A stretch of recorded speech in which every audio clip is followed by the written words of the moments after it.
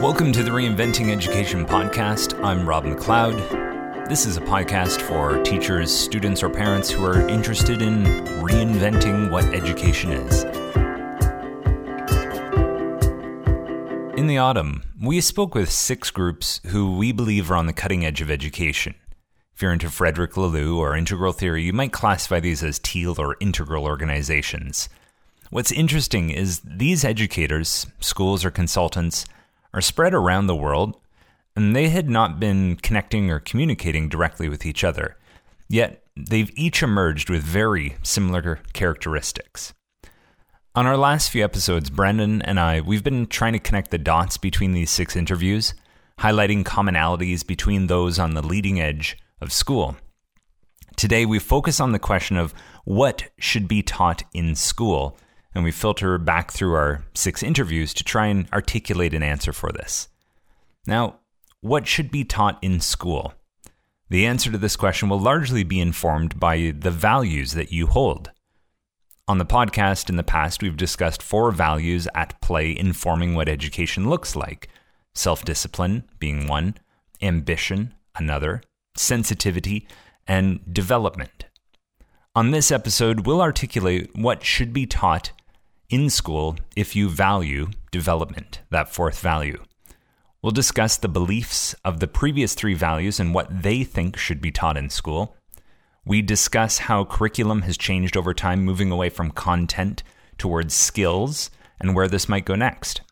We'll explore the balance between the demands of what school says you must demonstrate an understanding of, with how much freedom and agency a student can be provided with to self-direct their own learning. We'll also discuss how different school cultures and systems reinforce what should be learned and how it should be learned. I'm pretty sure you'll be able to follow this discussion, even if you haven't listened to the 6 interviews, but we do name drop some of the educators we spoke with and the institutions they're involved with, so as a quick refresher, here's a quick overview of who we make mention of. Chris Baum of the Millennium School, a middle school in San Francisco. We've spoken with Armin Zieber of the Integrales Tagesschule in Winterthur, a high school in Switzerland. Traian, Anna, and Karina of the Alternative University, a self-directed learning culture in Romania. Integral educational consultant Silke Weiss from Germany and Lernkulturzeit. Education leader Katerina Yasko from Ukraine. And Joran Oppold, a parent involved in the unschooling scene in Florida. By the end of this episode, we hope you will inquire with yourself about your beliefs and values regarding what should be taught in school. Ultimately, about 200 years ago, we created compulsory nationwide schooling, and back then we decided what should be taught. Now, sure, we've been altering it over time, but in 2019, we still have the opportunity to reinvent what school is by deciding what should be taught now. Think of it like packing a car for a summer vacation. You can fill the station wagon with everything you've always brought with you, new things you've decided to bring along the way, or you can take everything out, put it out on the driveway, and only put back in the items that best serve this vacation, and possibly deciding on some new items to bring with you now. If you think about serving the vacation more than appreciating and acknowledging the previous packing list, this is kind of the idea we're going for here. So, enjoy. What should be taught in school? Brendan O'Leary. Rob McLeod. Beliefs about learners. Yes. From the people we've talked to. What do developmental-minded people believe about learners?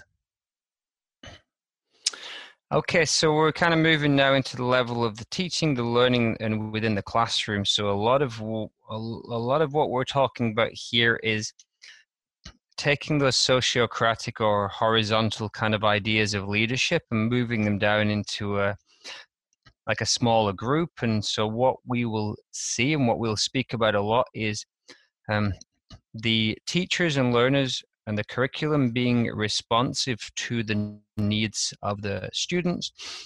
And because we're dealing with smaller groups, often we'll see a lot more negotiation. So it becomes possible within a developmental school and even within some of the more developmentally minded organizations that we've talked to that can um, they can have elements of the curriculum and elements of the lesson, the activities that can be shaped as a kind of kind of collaboration between teachers and learners, which is certainly something that will be alien to a school based on an earlier model, such as the self-discipline school. So the goals that are set and the strategies of how to get there within a self-discipline school are generally not up for any negotiation. And two easy words maybe to kind of follow up through these stages is the like, what is on the curriculum or what is required of you to do, and how are you going about it? And I'd say that self-discipline, there's no negotiation on either of those. What is being taught and how it's being taught, that's being decided by the authority figure, by the teacher, by the principal, by the school. Yeah, and then you move into the ambition system, which is the system that we see in most mainstream British, Canadian, American schools. And there's a little bit of negotiation within the strategies, and actually in some, let's say in mathematics, for example, that kind of negotiation or taking ownership of the strategies is pushed quite a lot. However, the goals and the aims are generally not up for any negotiation. You could almost think of this in like a corporate setting with like the boss who says, all right, here's this quarter's objectives. I don't really care how you get there as long as you're getting, as long as you're making it happen. And actually, teachers within the school, we're talking about students here, but teachers within the school are essentially put in that kind of position. You know, there's a statistical analysis that's going to be done 2 or 3 times a year where you need to see your students hitting these levels. We have some guidelines on how to do that, and there's obviously a curriculum, but you have autonomy as a teacher to get your kids to this level. And then I think we move towards the kind of schools where I'm working in now, which is an IB school, where there's this deconstruction going on of the environment and the curriculum, and that allows for that negotiation, not only of the strategies you use, but also your goals, your end points. Now, of course, there are times where those goals and strategies are teacher directed or teacher determined, but there is also a big place for a negotiation. And we're talking about the sensitivity value here with schools like the IB or other schools that focus on like a transdisciplinary approach. That's in these kind of places, they're looking to hand over more of what is covered, what makes up the curriculum to the student so that it's relevant to them and interesting to them.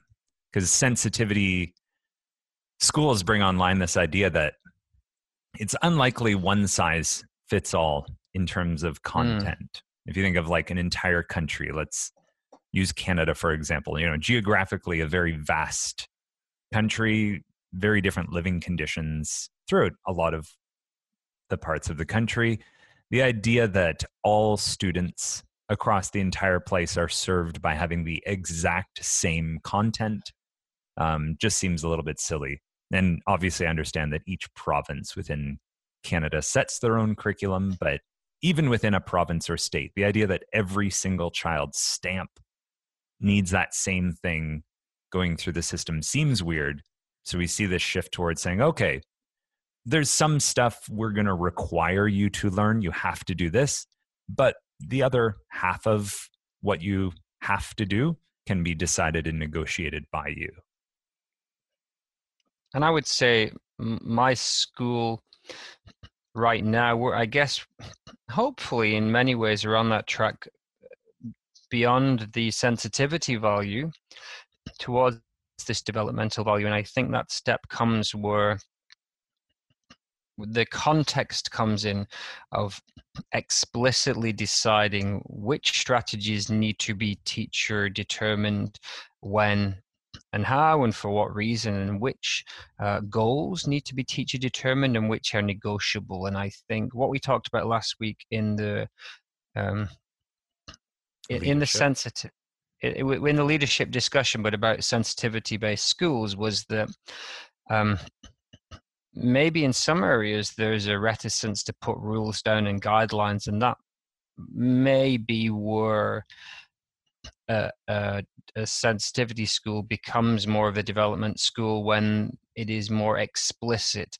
that which goals and which strategies are student led, student negotiated, teacher determined, and so on. Yeah, I think the developmental value brings online or points out something that's been going on since the inception of education at the self-discipline level, to say, hey, we as an institution, we as a school or as an education system have requirements or demands that we are asking of the people who pass through us. And at self-discipline, we're just saying, we know what you need and we know how you are going to carry that out. At ambition, we say, we know our requirements, here they are, but students and teachers, you have some freedom on how you get there. Because we believe that maybe you can come up with a more efficient or a better strategy that will then permeate through the culture. And that there's probably no one perfect way to do all this. One size shouldn't fit all. One size might actually hamper your individual achievement if you're forced to carry it out the way we're dictating it. We'd rather give you the freedom and you find the means that work best. Which is an example of that was what was called the math wars back in the 90s and noughties that happened in North America. And it was very much the more self-discipline based mindset that was, no, there is an algorithm, and if you learn this, you will get to the answer quicker and better. And there are just steps. Like, once the number is over 10 in this column, you carry the 1, you put this down, you do these steps, and it's never wrong if you do these steps. Exactly. And then I guess the ambition, with some elements of with some elements of sensitivity. Sorry, I keep forgetting that word. With some elements of sensitivity, started to kind of say, no, what matters is that you can actually solve the problem yourself. You can take the responsibility. You can have these elements of critical thinking. So yeah, we can teach you the algorithm, but there are several different ways. And by teaching you how to solve problems or how to determine strategies, we are setting you up for a world that will have more open-ended problem solving. And I guess as we move further down towards development, that idea is taken over more. But within schools, there's still this kind of uneasy negotiation or challenge between the teaching the algorithms, and you just have to know it, and it works, and of course it does, and this time for being able to develop your own strategies. And also just to I think where ambition within math or sensitivity in math to some degree steps in and challenges just the teaching of the algorithm, they step in and do that because they're saying, well, do you understand why you do these steps? We don't want you to just like obediently do this.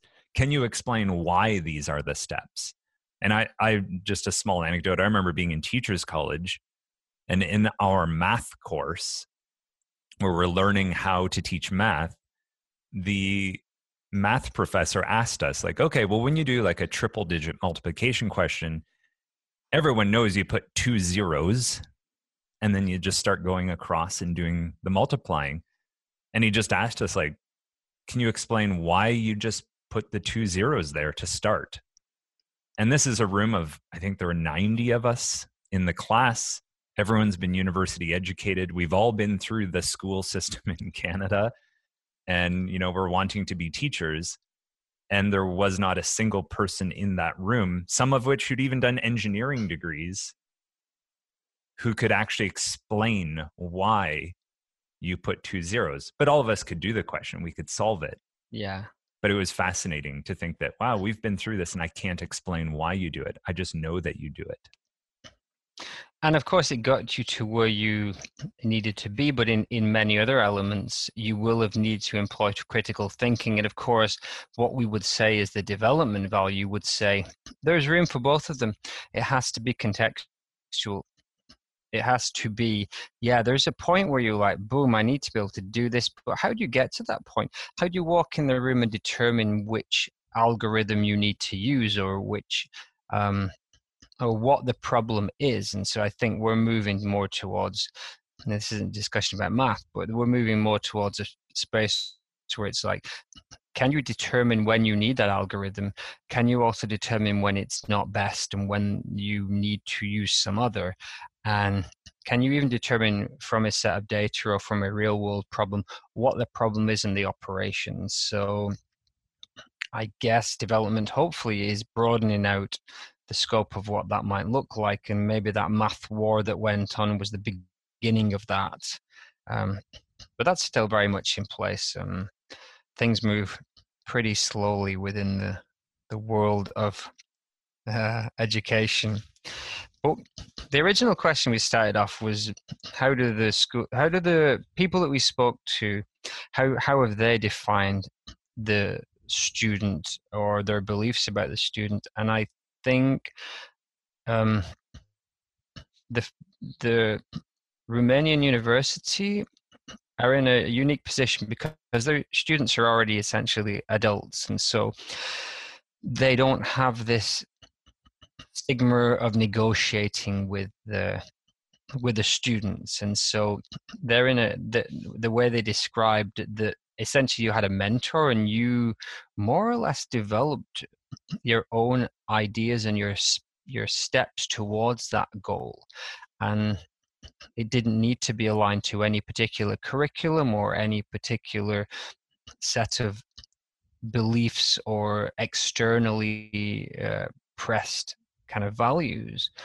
So in its purest sense, I think that's what we're seeing there in terms of development. So your mentor, yourself, and your goals, and you're negotiating how to get there. Yeah, and it's almost like at the developmental value, the only real institutional requirement or demand is that you come up with a plan for your learning and how you will organize yourself to learn or engage with or develop in what it is you want to develop and engage in. That's the center of the self-organizing principle of school at the development value. And it's founded on a belief that the student knows what they need, which is certainly not the belief that underpins a lot of the school systems we've spoken about. But the student walks into the room, and it's the teacher's job to uncover what they need, because the student already knows it, possibly can't voice it, possibly can and needs support in making it clearer and actually following the path to reach their goal. But what a lot of the interviews touched on was this idea of unlearning so that you could uncover your potential and your competencies. So and I think again, Chris at Millennium School, he talked about kids being at their growth edge. And so an underpinning belief in with all of the educators we talked about was that students are highly capable and often know what they need. But there's no suggestion that kids know everything or the students know everything and the teachers can take a step back, because obviously that would be the criticism of any kind of hands-off system. There's no suggestion that that's what this is. The suggestion is that the students want to avoid any kind of learned helplessness that sometimes is inherent within the more self-discipline, even ambition system. And with the help of a teacher who can read the signs and help them to bring their needs into a clearer focus, can then bring out themselves. And I think when we talk about school, we initially talked about school having the three main goals of citizenship, work, and self-development or flourishing, or this is the development one. The development kind of paradigm is the first one really that sees that flourishing or self-actualization as being equal with the need to be ready for work and the need to be a positive contributor to society as a citizen. Yeah, and each of these values is a response to the environment that they're found in. And in 2019, it's almost become a trope, I think, in education to say, like, oh, who knows what the world will be like that we're sending these children to, and the jobs of the future, we don't even know what they are yet. And we've been saying this for like 20 years now. There'll be no roads. There'll be no roads. There'll be no shops, Rob. There'll be no doctors anymore. All we know is that everything will be silver looking. There'll be much more metal and shiny, and it'll be like the Jetsons, kind of. Yeah. We use these tropes of we don't know what skills they'll need, and we don't know what content will be relevant because you can Google everything, and who knows what life will be like after Google. Like, we throw out these very VUCA, volatility, uncertainty, complexity, ambiguity type scenarios of like, this world's rapidly changing. And I think this is where you see the development value arising as a response to these conditions. And I think this is seen throughout all of the interviews we carried out, where that focus gets put on self-development, not because it's nice to do that, or, what a great, let's allow the individual to really shine, although I think that's part of it.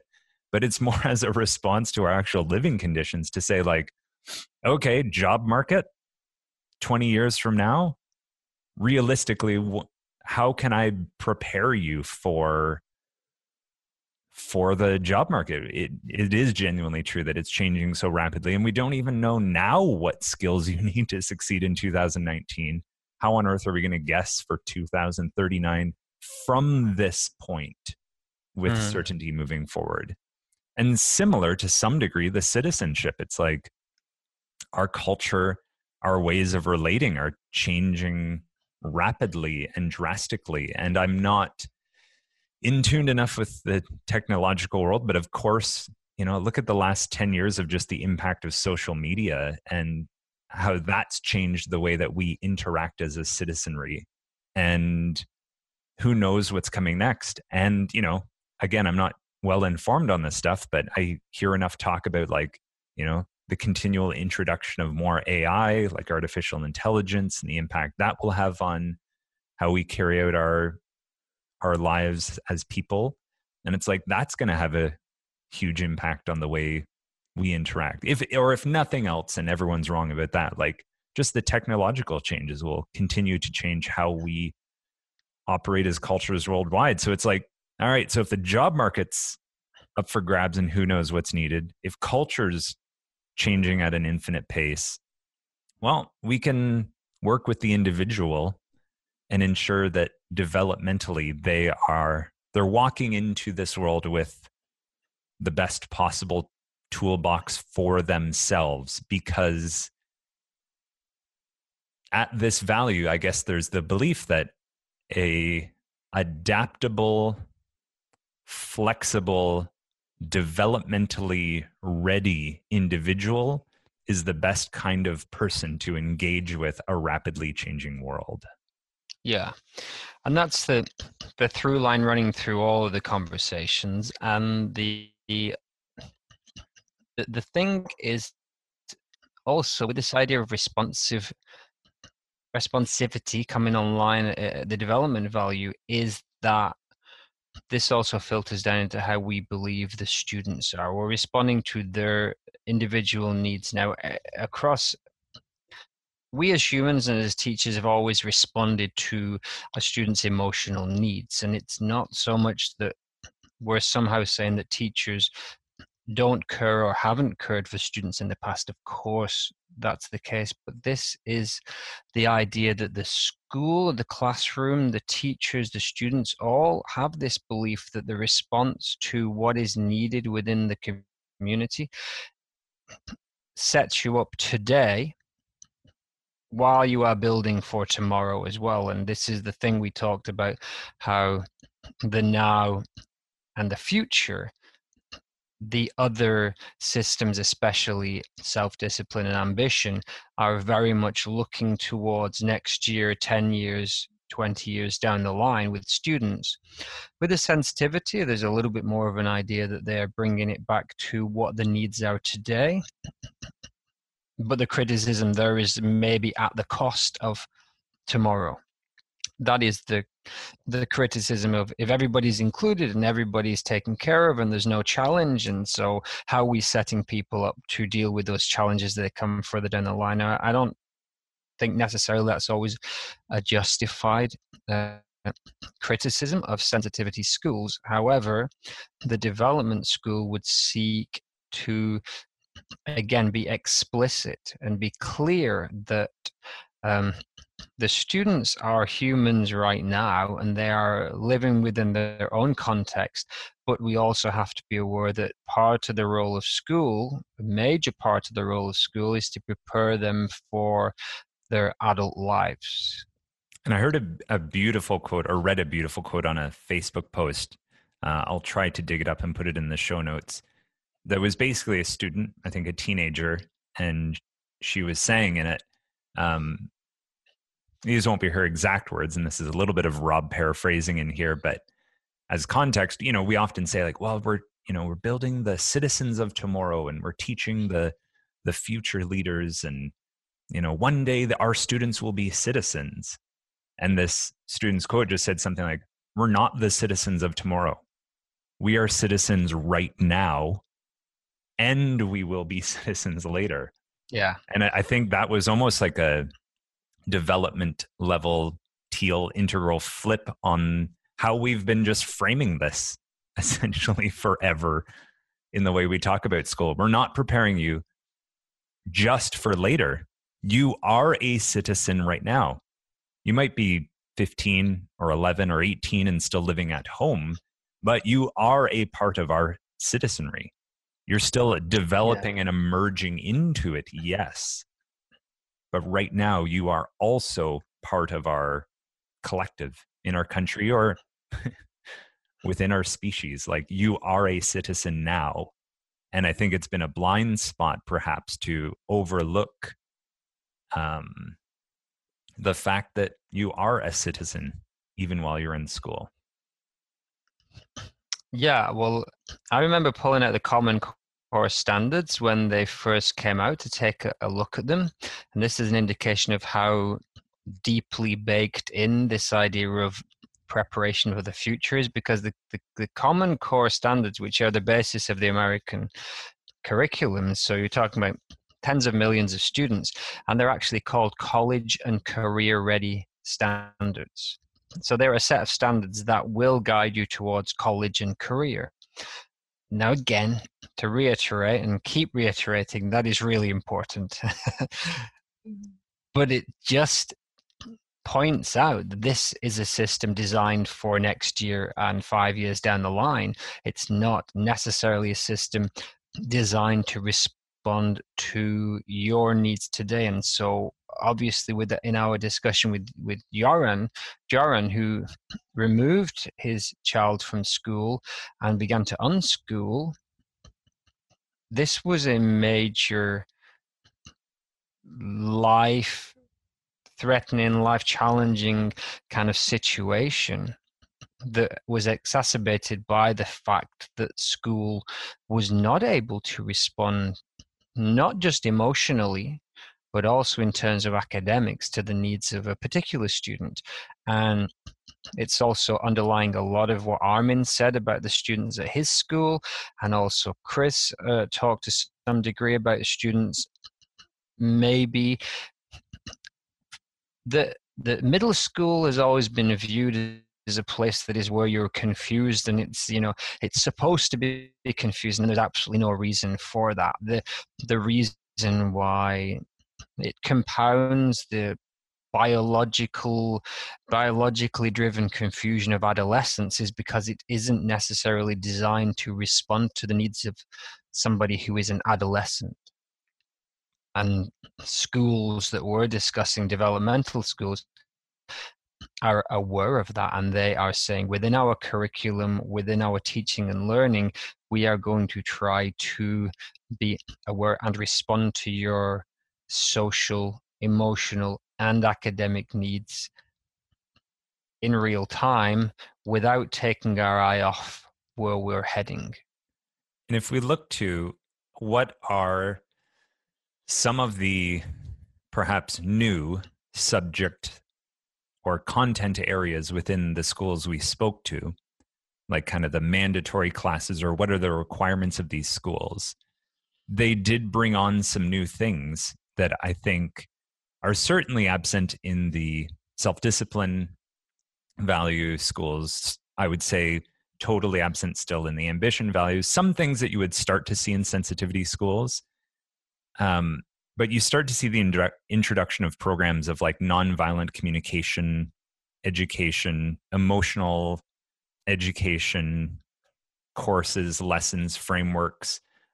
Chris Baum from the Millennium School, he talked about, you know, at their assemblies and within the school discussing conflict management strategies. And he used the example of talking to a parent whose child walked their parents through the steps of this kind of conflict situation at home.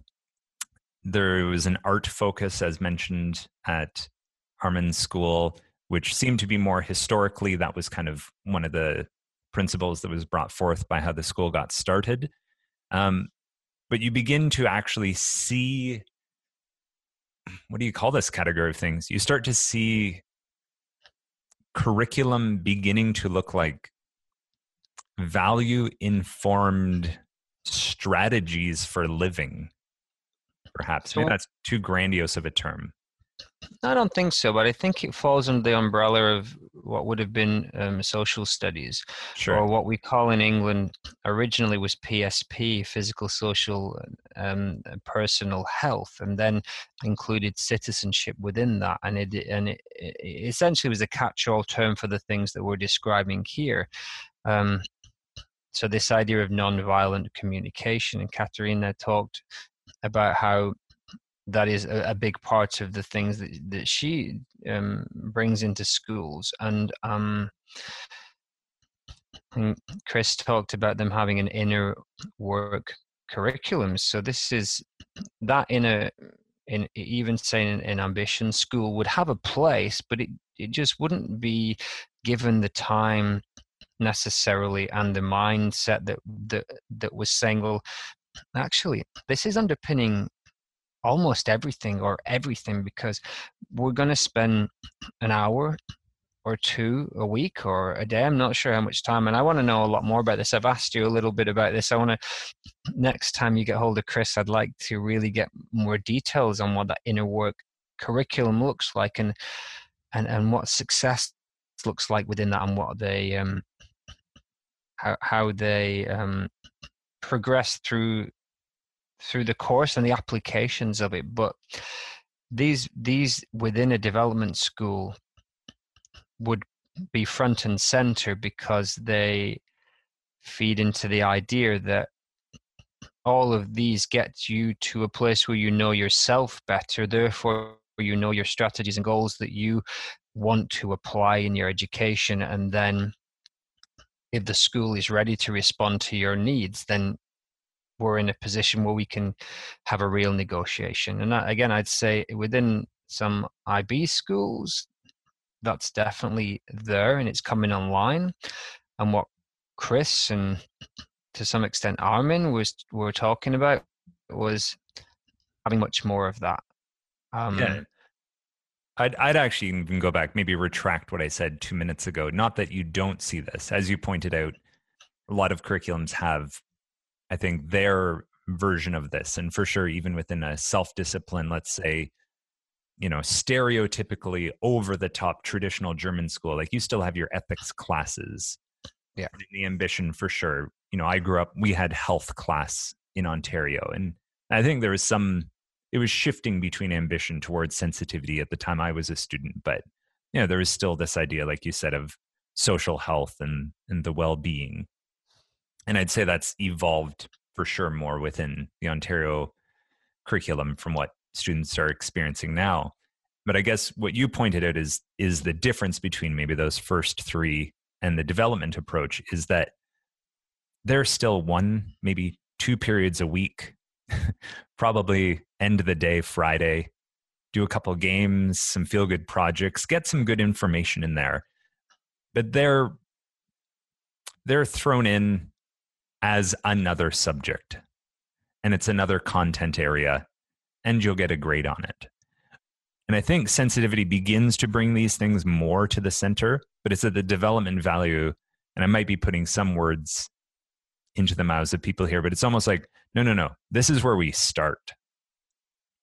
These kinds of practices support the way we believe we should be with each other, of being present, of being authentic, of being tuned into what's arising in this moment, attuning to our needs individually and collectively in this group, our ability to know what we want and execute a process towards creating a structure and a system and a culture that will support that. It's like, if those are the things you want to do, then you can trace them back to these kinds of practices that are, I guess, supporting and building an individual's capacity for presence and authenticity and tuning into a sense of purpose and tuning into self-responsibility and tuning into your ability to be, how do you say this? Part of you are able to propagate the kind of culture you want through your actions. These kinds of practices are at the center of that. And that's why they're not just Friday afternoon activities. They're front and center and being addressed within the school. Well, and I think, a lot of schools now, including the schools we've worked at, will have assemblies and will have values around the school that are shared, and they're definitely promoted. But within a development school, it would be that they, as much as possible, guide everything.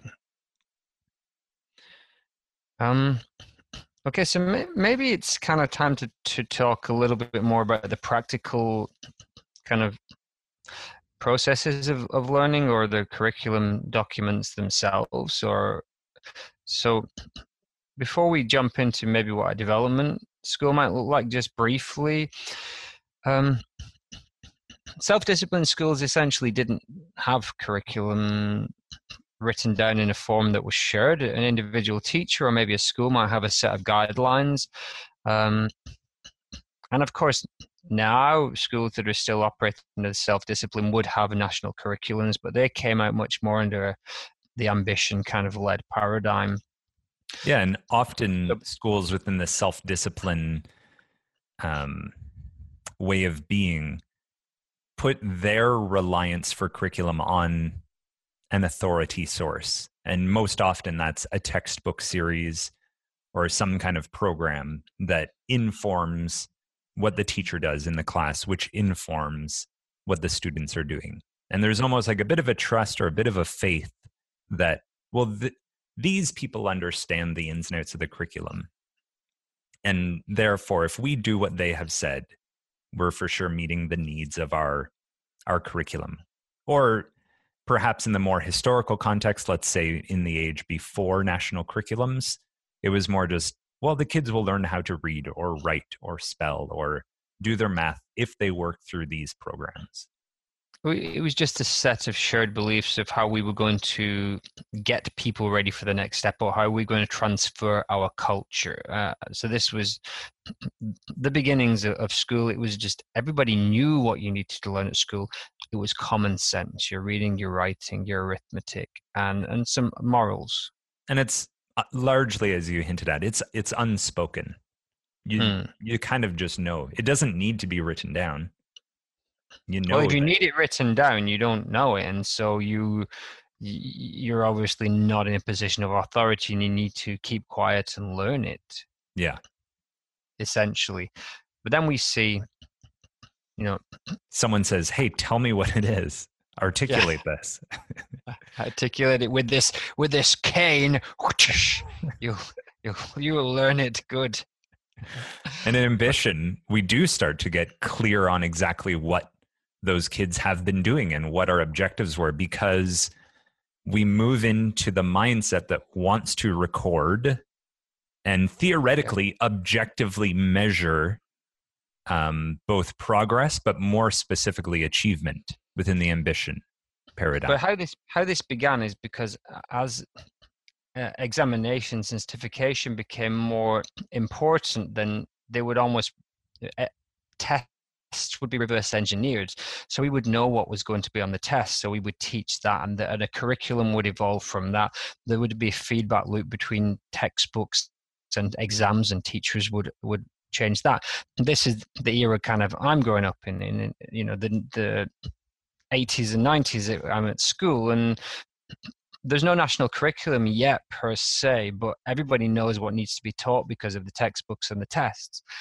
And then around the early 90s, around most English-speaking countries, national curriculum essentially evolved, and then we had what we have now, which is a pretty codified set of standards that are, negotiated for their levels of specificity. So within a science curriculum, there is an ongoing discussion and kind of tussle between the more abstract and skills-based kind of objectives and the more specific and knowledge-based objectives. And the question is always, with each iteration of the curriculum, how much of each do we have, and which skills and which pieces of knowledge? And can you give like one example from science, like what the more abstract might look like versus the more concrete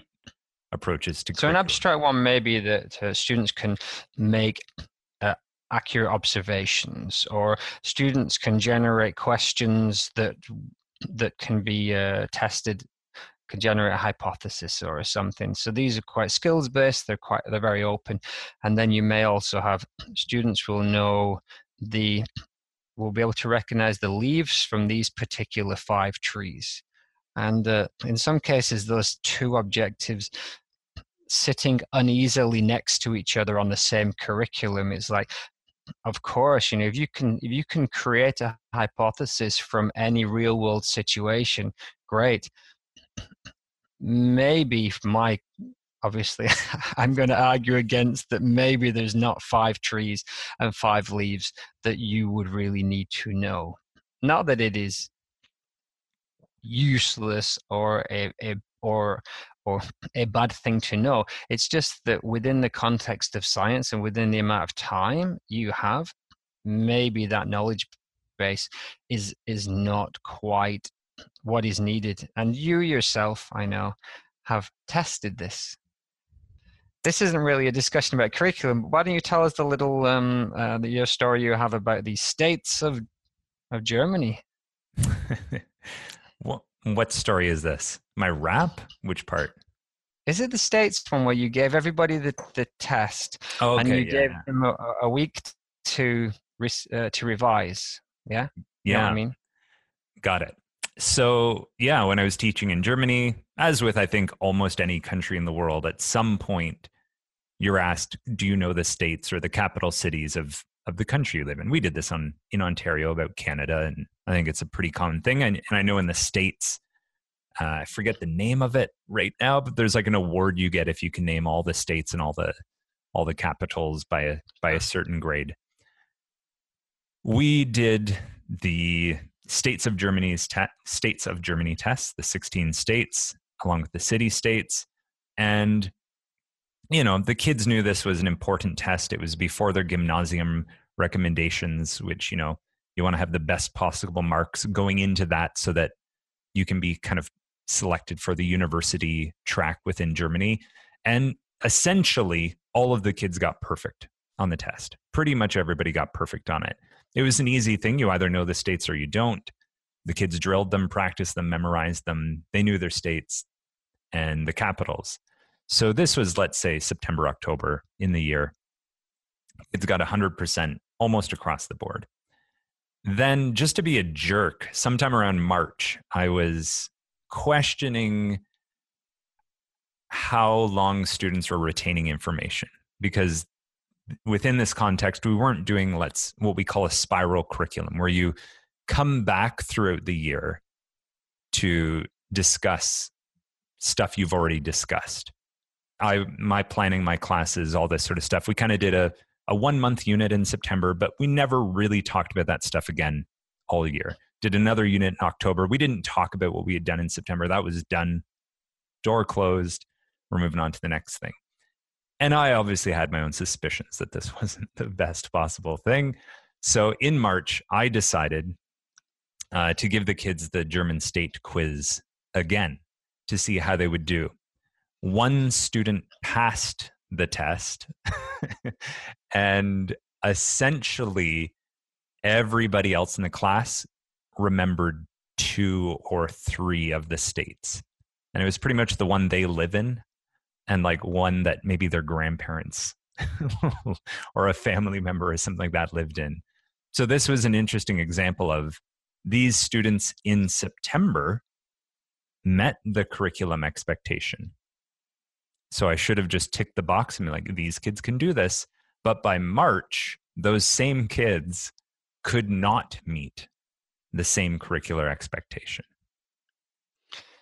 So we potentially opened a huge can of worms of a discussion here about retention of knowledge and all of those things. But I just wanted to touch on that because that is still the ongoing kind of tussle within the curriculum, within the ambition paradigm that still kind of rules the roost, between how much does there need to be knowledge-based and how much skills-based. Now, I would always go for skills-based, but I would say that once you then move into a sensitivity school, you start to see it becoming even more abstract. So you may then become more conceptual in your kind of objectives, as in the students are able to take real world concepts and inquire into them with a scientific process. So this is kind of even bigger, but obviously there's you would dig into that, and there would be sub kind of goals within that. But what we would see as we move more into sensitivity, and then is that we're loosening up even further what those expectations could be, with the knowledge that the more we acknowledge the differences within students, within their current needs and their future needs, the more we have to take those goals wider and bigger, more transdisciplinary, I would say, so that we can then address needs as they arise. And then what we see when we get to the development school is that there's that concept there of the curriculum being very malleable and being something that students are identifying their own steps, designing their own learning. There's a coaching model rather than a set teaching model. And then this filters into the idea of students having agency and really trying to apply their learning meaningfully into the real world. Now, all of this sounds great, but of course is incredibly difficult to do. And a lot of the schools we spoke to are working on a 1-to-1 ratio. The Romanian University in Armens, Tagesschule, and I think the Millennium School has a higher ratio, but it's still relatively small. I think it's not 1 teacher to 30 students in a room. It's not a 1 to 30 or even a 1 to 15 to 20 that you might find in a private school. In many of these cases, you're talking 1 to 5 or less. And so, of course, that makes that process simpler, but still, in its core, it has taken what the self-discipline school had, and it's been deconstructed and then put back together in a way that is meaningful for each individual student. What this requires is incredibly skillful teachers who know those curriculums. It's not like the teachers are making up what students need. They're aware of the many opportunities that are there, and they are skillfully negotiating how students move forward. And that is not to say that this would be easy in any sense. In every conceivable way, it's more difficult if you want to do it well. And so unschooling, where the parent is attempting to do this, and they're not trained as a teacher, they would have to be highly attuned to what the student was showing. And then it's a case of, I'm going to get into this idea of health. What is healthy for this student in terms of their academic, their social, their emotional development? And so when you get to a 1-to-1 ratio and you have that mindset and you're working for the good of the student, what's best for the student within, and not necessarily just in a selfish individualistic mode, but also, as we said, moving forward to be a citizen, to be a worker, to be an individual. You're now dealing with an uncountable amount of possibilities. And so this is where we'll keep coming back to this idea that a development school requires highly skilled teachers and or highly attuned to human needs and human development, which would mean someone like Joran, who is teaching their child at home, is highly attuned to the needs of himself and his child as a person, and starting from that position rather than starting from all the other way down the end of the spectrum with, like, here I have a list of things on the curriculum, and you now need to do all of these things, and I'm going to force you, maybe help you to do these things. But that's just, there's two ends of the spectrum there.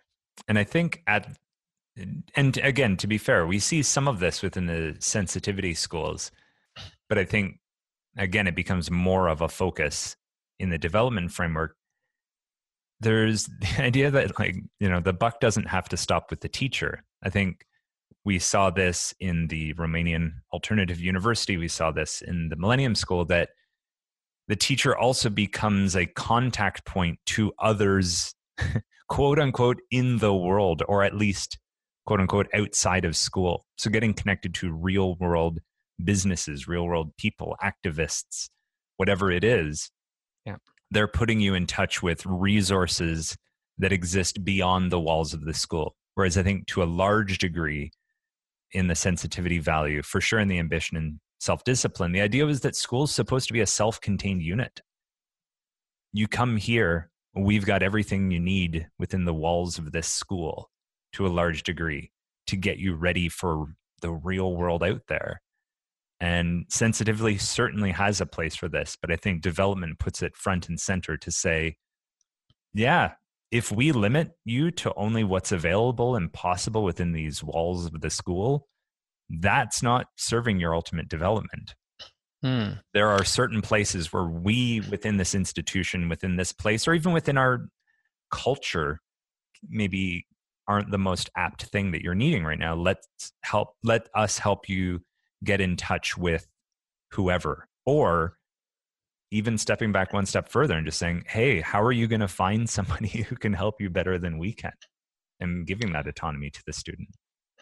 And again, going back to my school, which is an IB school, and we're also running, I'm in the primary program, but we're running the middle years program. And at our best, we are doing that. The students are currently going through, setting up their community kind of project. My son's doing his, and I yesterday served on a Dragon's Den style panel where the middle school students presented their ideas for these community-based projects, and they were all fantastic, and they'd identified different communities. And so at our best, within this development, within the sensitivity schools, and my school is somewhere on, hopefully on that cusp between sensitivity and development. At our best, we're doing that. But of course, it's incredibly hard to do. The middle school teachers are working so hard to get this one project going, and they're making fantastic links with the community as well. And the more established that becomes, the easier that is to do. But yeah, it is alien, and it has been alien even to my school until I'd say this year, or maybe the last couple of years. So it's definitely happening there, and it's definitely even happening in not that my school, my IB school, is mainstream, but it's definitely happening in more schools that are closer to the mainstream. Very, very hard to do. I'll have to keep saying that because I'm watching it unfold in front of me, and I'm talking to people, and it's like, well, come on, what's so hard about it? What are the biggest challenges you're seeing? So I think that the teachers in the middle school are doing an awesome job of setting up the kids to actually set their goals, identify the community, and then they've got to bring the kids into in line with the real world of what's possible and how you communicate and how you put them in touch with people. Now, we're part of the YMCA, huge organization. We've got lots of links already, and we're reaching out to other kind of groups, and I just think that the amount of support a student needs initially to generate those ideas, find those people, and then see that through. And this will be once within their year or 2-year cycle. That just takes a lot of time, effort, and organization. And however valuable it is, many people who are not in the developmental mindset might want to be stripping that back and not doing more of it. So it wouldn't be that, okay, this is essentially going to be stripping it back and replacing it with what instead? Stripping it back, making it something that could be done quicker on a smaller scale, so that the lessons could then follow more of a more standard curriculum that was leading towards maybe a body of knowledge or a set of skills that would then be put onto a test. And what we're seeing here is this is more of the application of those skills. So in terms of your Bloom's taxonomy, I hope people who are listening are maybe familiar with that idea that there's levels of thinking skills, and the lowest level is just a retention of knowledge, and then you get into the comprehension of that. The next kind of step up are analysis and application. So what the students are doing in these particular projects is that they are not only comprehending how these agencies work, or these societies, these communities work, and their needs, they're also analyzing those needs, and then they're applying their current knowledge to kind of meet those needs. Now, that's 2 extra steps of higher order thinking beyond what would happen in most classrooms. There may be some minor elements of application of knowledge, but a lot of what we see within ambition, self-discipline, especially ambition kind of test oriented kind of work, is that there is not so much of the application, because it's really hard to test application in many ways. It's much easier to test comprehension. So there'll be a lot of comprehension, and so you may explain your thing. Yeah, let's give one concrete example, because I think this is common parlance for you or I, but someone who's maybe just following along with what we've just said, is a simple example. Like if you're on that lower level comprehension level, this is probably like your test just looks like a diagram where you're filling in the blanks of, let's say, maybe ecosystems isn't the one to go with here, but I'd even go down to that's just retention of knowledge. So that's just knowledge. Something back. Just repeating something back, and we don't actually know how much you know, or your depth of knowledge, or your depth of comprehension. So, a gap fill, or just answering questions that require an answer. Like, what is the name of the person hosting this podcast? It's Rob McLeod. There you go. You have retained that knowledge. Now, if we want comprehension, we would say, okay, so can you tell me a little bit about what the people on this podcast are talking about? Can you explain it? Okay, well, they're talking about development schools, they're talking about curriculum and students, they're talking about how schools are responsive. Okay, so good, you've shown me that you comprehend. That's generally where your mainstream schools would stop. Now, the application analysis of this might be, okay, can you break down what their strengths and weaknesses were? They were saying within the development school. Can you actually break down what you think the developmental school might be? And analyze from what they've said. Can you analyze strengths and weaknesses? Can you compare things? And then we get into the thing that we're talking about now, which is application. Okay, you've shown me that you understand a little bit about Rob McLeod's developmental school ideas. Can you apply something he said to a different context? Okay, well, he said that we're talking about students sometimes get to develop their own next steps. Okay, well, I'm going to go over here to my school tomorrow, or to my sports club, and I'm going to talk to the coach or the teacher, and I'm going to say, here's what I think my next step will be. Am I allowed to do it? And I'm going to negotiate my next step. So what I've done there is I've taken a piece of knowledge, I've taken it to a new context, and I've applied it. So in terms of these middle school students, what they've done is they've had to look into their local communities, analyze it to find a need, and then use what they already know about the community, about the potential solutions to the need, and do some research, of course, and then they need to apply that knowledge to solve the problem or to help the community get over this. As you can see just from the description, that's way more difficult to assess.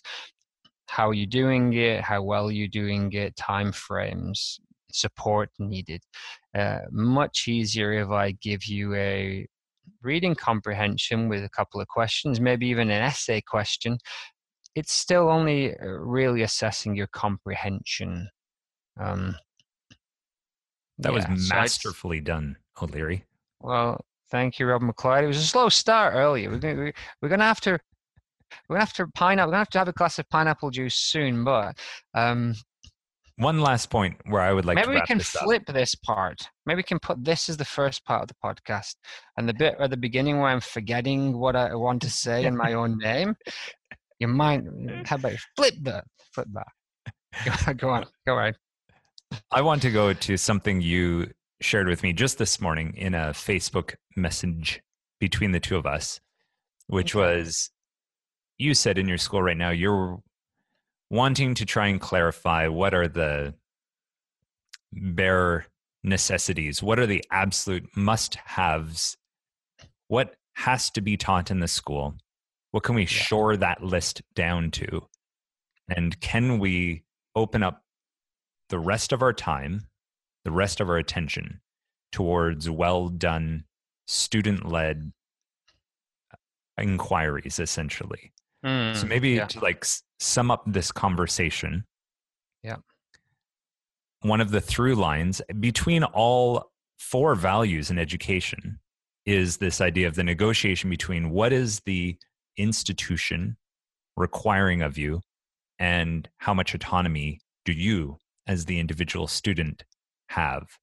So in a development school, If you're looking at a school similar to yours that might be making this transition from the sensitivity paradigm into development, how do you decide? How do you do that? The cutting of the list down to the bare necessities, the bare Well, minimum of what has to be on the curriculum. so within the IB, there is a framework of transdisciplinary skills. They call them approaches to learning. And there's already a bunch of social skills, self-management, thinking, research, and communication skills, but they're just headings really. And so those, bringing those front and center as basically a set of skills that go over all subjects. And then really, there's no answer, right? There's no answer as to what is a non-negotiable.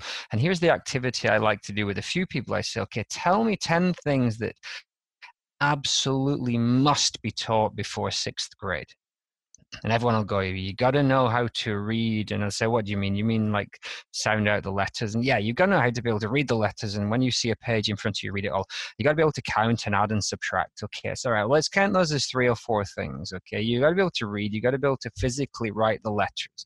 You've got to be able to count, add, subtract, multiply, divide to 2, 3 digits or whatever. Okay, what else? And then like literally everybody gives you a completely different set of answers. So this would be my challenge to anybody listening now. So like, let's assume being able to count and do your 4 operations, plus, minus, multiplication, division, that's a given by grade 6.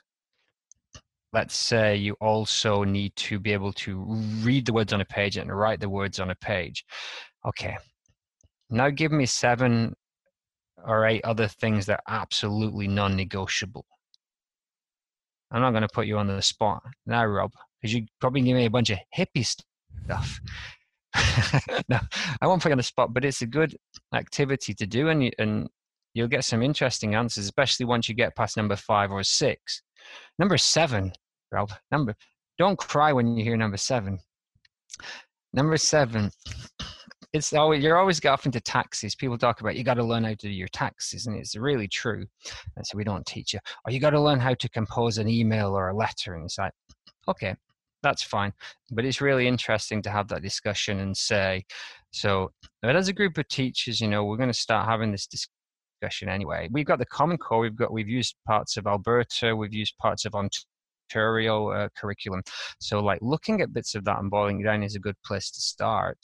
But yeah, your question of how do you get down to the absolute bare bones? First of all, I think you have to be really brave to be like, this is not something that everybody needs to know at this point. And that's easy with some of the knowledge-based stuff, like the leaves in the tree. You can probably cut that as a specific piece of knowledge, because on a higher level, you've probably got something that talks about investigating life cycles and talks about investigating aspects of living things. So it may be that although you don't actually look at those particular trees, you will still look at